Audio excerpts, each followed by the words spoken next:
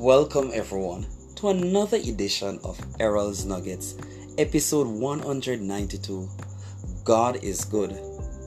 I just want to speak it into the atmosphere that we serve a good God. His goodness is evident in our lives. He has kept us throughout the different seasons. He is a provider. He is our protector. He is our deliverer. His love is everlasting, and there is no limit on His love for us. I want to remind you that God never changes. His promises are true, and His word will not return unto Him void. So continue to trust God. He is your refuge and strength. God cares about the total you.